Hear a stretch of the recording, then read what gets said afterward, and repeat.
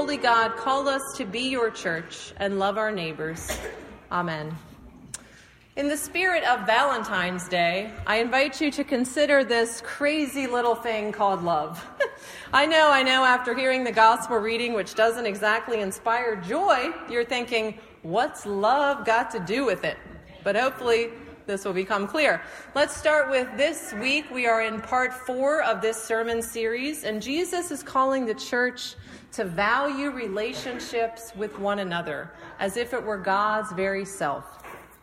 Fred Rogers, the creator and star of Mr. Rogers' Neighborhood, is having a moment lately with this movie and documentaries showcasing his life's work of teaching and inspiring children. For you younger ones that are listening, he's the legacy behind Daniel Tiger's Neighborhood, complete with a red sweater and trolley, always asking, would you be my neighbor, right? I read an article interviewing his photographer who captured him on and off set for more than a decade. The interviewer asked her, how would he have responded to the intolerance and hate that we see too much of in the world today? She said he would be heartbroken, but he would be working to make it better. He was always addressing the question, is your neighbor worth loving? And right now, she said, we are not facing that question. Is your neighbor worth loving is at the root of Jesus' sermon before us today. While this gospel reading seemed long to you, it is part of an even longer section radicalizing the greatest commandment. You're welcome. Which of them is the greatest? Someone will ask Jesus about the commandments, and he says, love the Lord your God, and the second is like it, love your neighbor. On these commandments hang all the law and the prophets. These things are not two separate activities, as if you could love God and not love your neighbor, as if you could love your neighbor and not see the face of God in them. Although we as church are perhaps the first sometimes to forget this truth. In reality, Jesus says they are all tied up together. They are inextricably bound together, and he spends quite a few verses going over that point to make it even more clear to us. Naming the commandment about a neighbor, you have heard it said, don't murder, and then giving it a real-life situational application to drive the point home. So you didn't murder anyone this week. Don't be so quick to congratulate yourself for keeping the law, because aren't you still holding on to anger about something somebody did 5 years ago? Didn't you spread gossip about someone that trusted you, as we say, stabbing them in the back? Then you are not living the command to love your neighbor as you love God, are you? Without Jesus understanding his context here, reading these verses out loud is nothing short of dangerous, because the church has used these lines of Jesus over the years to harm neighbors, not to love them. We have refused the Eucharist to those who were divorced. We have shunned them from serving in active leadership roles. We have taught children that the body is the root of all evil and causes you to sin, and it's better to lose an arm than get angry. But that's not the design of the text. For crying out loud, Jesus breaks the first one when he in anger overturns the tables of the money changers and yells at them. Joseph marries a woman who is already pregnant at the outset of this gospel, and Peter swears he doesn't know Jesus by that fire. Nobody cut off any of their limbs that I'm aware of, and only Jesus went to the hell of fire, and that was for our sake. So while we are not a tradition that reads these words literally, we are a tradition that reads them seriously. Just take that whole section on adultery and divorce. They are actually beautiful words about loving your neighbor. Because in that time and place, a man could divorce his wife for burning bread, and she would be left destitute, without home or income, and labeled as damaged goods. Similarly, a man who raped another woman could go on with life, but the woman was labeled the offending party, eliminating her future on all levels. Jesus condemns this in what is basically the first Me Too movement.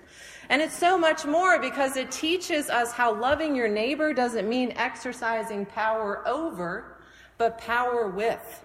It doesn't mean seeing any other human being as a thing or an object, but as a child of God made in God's own image. Loving the neighbor means letting go of anger and seeking reconciliation. It means speaking the truth and not selling lies. It means honoring your word. Let it be yes or no. Jesus is teaching the disciples, the church, what it means to live in community, to be the church together, to live and walk in love with one another. You know, the problem we have often when we start talking about love is our distorted picture of it. Love bites, as Def Leppard sings, right? Our human way of love is often broken, failed, objectified, abused, and exploited. It's all too often shaped by patriarchy and racism and a learned fear of our neighbors. Or love is like a magical place in our minds, a feeling, a fake ether in the air, a pie in the sky, everyone singing kumbaya kind of place. And when all the air goes out of our balloon, it's like, it must have been love, but it's over now. We have trouble grasping the kind of love that Jesus is talking about, the kind of love that Jesus lives and dies. One of the world's most influential preachers, Reverend Dr. Otis III, puts it this way. Love is not codependence. Love is not manipulative. Love is not forced. Love is not accepting disrespect. Love is not being absorbed into somebody else. Love is not hiding your light. Love is not dimming your light. Love is not tolerance. Love is not using your power over others. What is love then? Well, he points to that old gospel song, "Love Lifted Me." Or in the words of another song, "Your love keeps lifting me higher and higher." This love Jesus teaches is about lifting one another up. As we have heard over these weeks, it's about walking along the shore and pulling others out of the deepest waters of the sea. It's about going up that mountain with God to see who in the valley needs to be lifted up. It's about pouring out our salt and light, giving of ourselves so that others may eat and live and see hope in the darkness. This is important because when Jesus says things like "your righteousness," or in that first reading when we hear "keep my commandments," he doesn't mean memorizing a string of words and then adhering to an ideal standard above all else. Keep my commandments means your actions and your words demonstrate your great love for God through your love for your neighbors. Even the work between neighbors of reconciliation here takes place over precedence, over ritual obligation. It must come before you can bring your gift to the altar. It's that same message as last week. Your piety is not your self-appointed righteousness. Your piety is found in the giving away of love to your neighbors. And not the neighbors who only look like you or the neighbors who were only born in the same country you were. Not the neighbors who only agree with you, but every neighbor there ever was. That is who we are called to love with the love of Christ. And that love is real and grounded and humbling. It is internal as well as eternal. It is truth-telling and it is life-changing. And Jesus doesn't hide the fact that it is also hard work, challenging work, difficult, and mostly unpopular work. But it is our call as the church just the same. You know, Trinity Lutheran Church in Manhattan knows this. They were witnessing firsthand the growing homeless crisis in their city, specifically the disturbing epidemic of youth homelessness, of which 40% are LGBTQ youth. They learned that transgender youth are 250% more likely to become homeless than other youth, while typical shelters remain unsafe for youth in general and are not equipped to meet the needs of transgender youth. Now, Trinity doesn't have a large building with excessive space. They don't have a big operating budget. They're situated in a struggling neighborhood, but they dared to ask the question with Fred Rogers, "Is my neighbor worth loving?"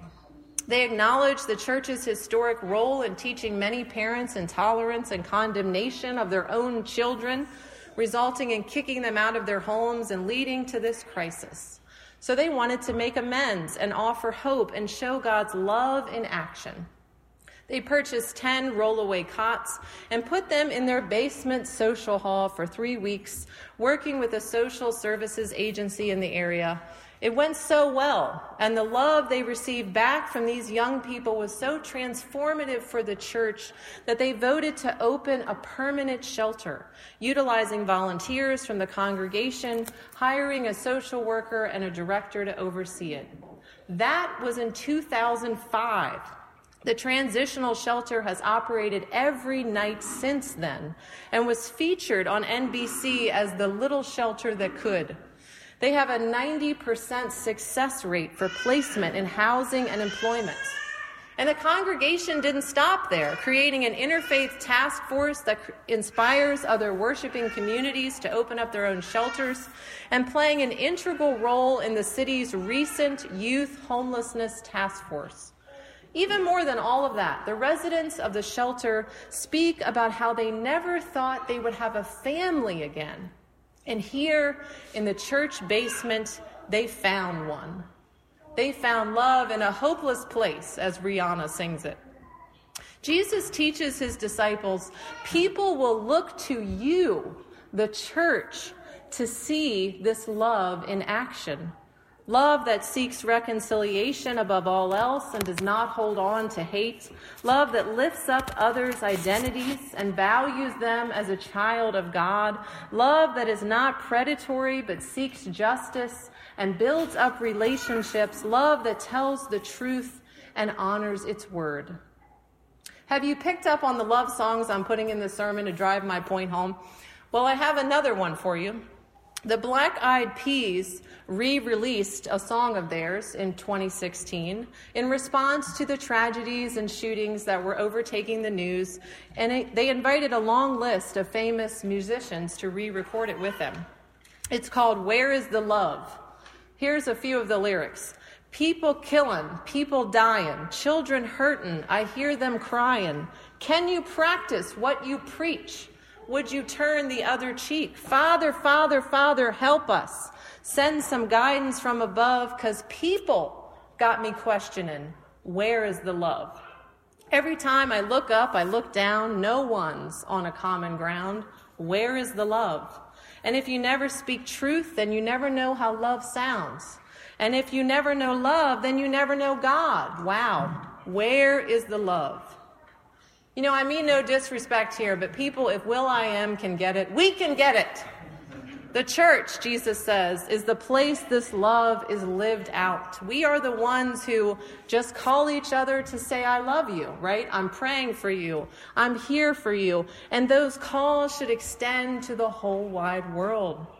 The church is the place that people look to, because in truth, we are those who have been blessed by that love of God in Christ. We have heard it spoken from this pulpit every time we speak of Christ refusing to stop loving us today or any day, dying for us to have life, to have love, to have a neighbor ourselves called God Almighty. We have been blessed by this love every time we taste and see it being poured out for us at this table, a tangible sign that God so loved the world, and God still loves the world, and God has not given up on loving the world and never will. We have been blessed by this love every time we remember that we are immersed in its life-giving waters, just as Ariella will be today in this font. That we are claimed as a child of God, as God's neighbor worth loving, and then connected through those waters to every living thing that is God's neighbor, such that it is our neighbor. We are blessed by this love every time we are sent out from this place, because not to leave out the country lovers among us, we go from here carrying this love with me from West Virginia down to Tennessee. We go living on love and buying on time, because without it, nothing ain't worth a dime. We go knowing this is a love without end. Amen. I'm not done. Reverend Moss, right? It's like dangerous when you say amen. Reverend Moss, that I mentioned before, has a tradition of asking his congregation to speak key lines from the reading and the sermon as a way of practicing what you are preaching. a way of witnessing to the good word before them today. I would like to end with this, a reminder that this whole sermon series, being called to be the church, means living what we are learning from Jesus in word and in deed. So I want you to turn to your neighbor, get near someone so you can speak a few words to them. Find a neighbor. Look at your neighbor. Don't look at me. Look at your neighbor. And repeat after me, neighbor. Oh, neighbor, this may be hard to believe, but I am God's beloved neighbor. Okay, find another neighbor. Could be the same one. That's okay. Find somebody else. Oh, I like it. They're moving around. All right, look at them. Neighbor. Oh, neighbor. We may not agree on everything. But I see you as a neighbor worth loving. Okay, now he usually does 2, but I'm going to do 3. And so let's talk to everyone in the room. So you can look up or just look around, okay? Church. Dear church. Now that we've found love, what are we going to do with it? Amen.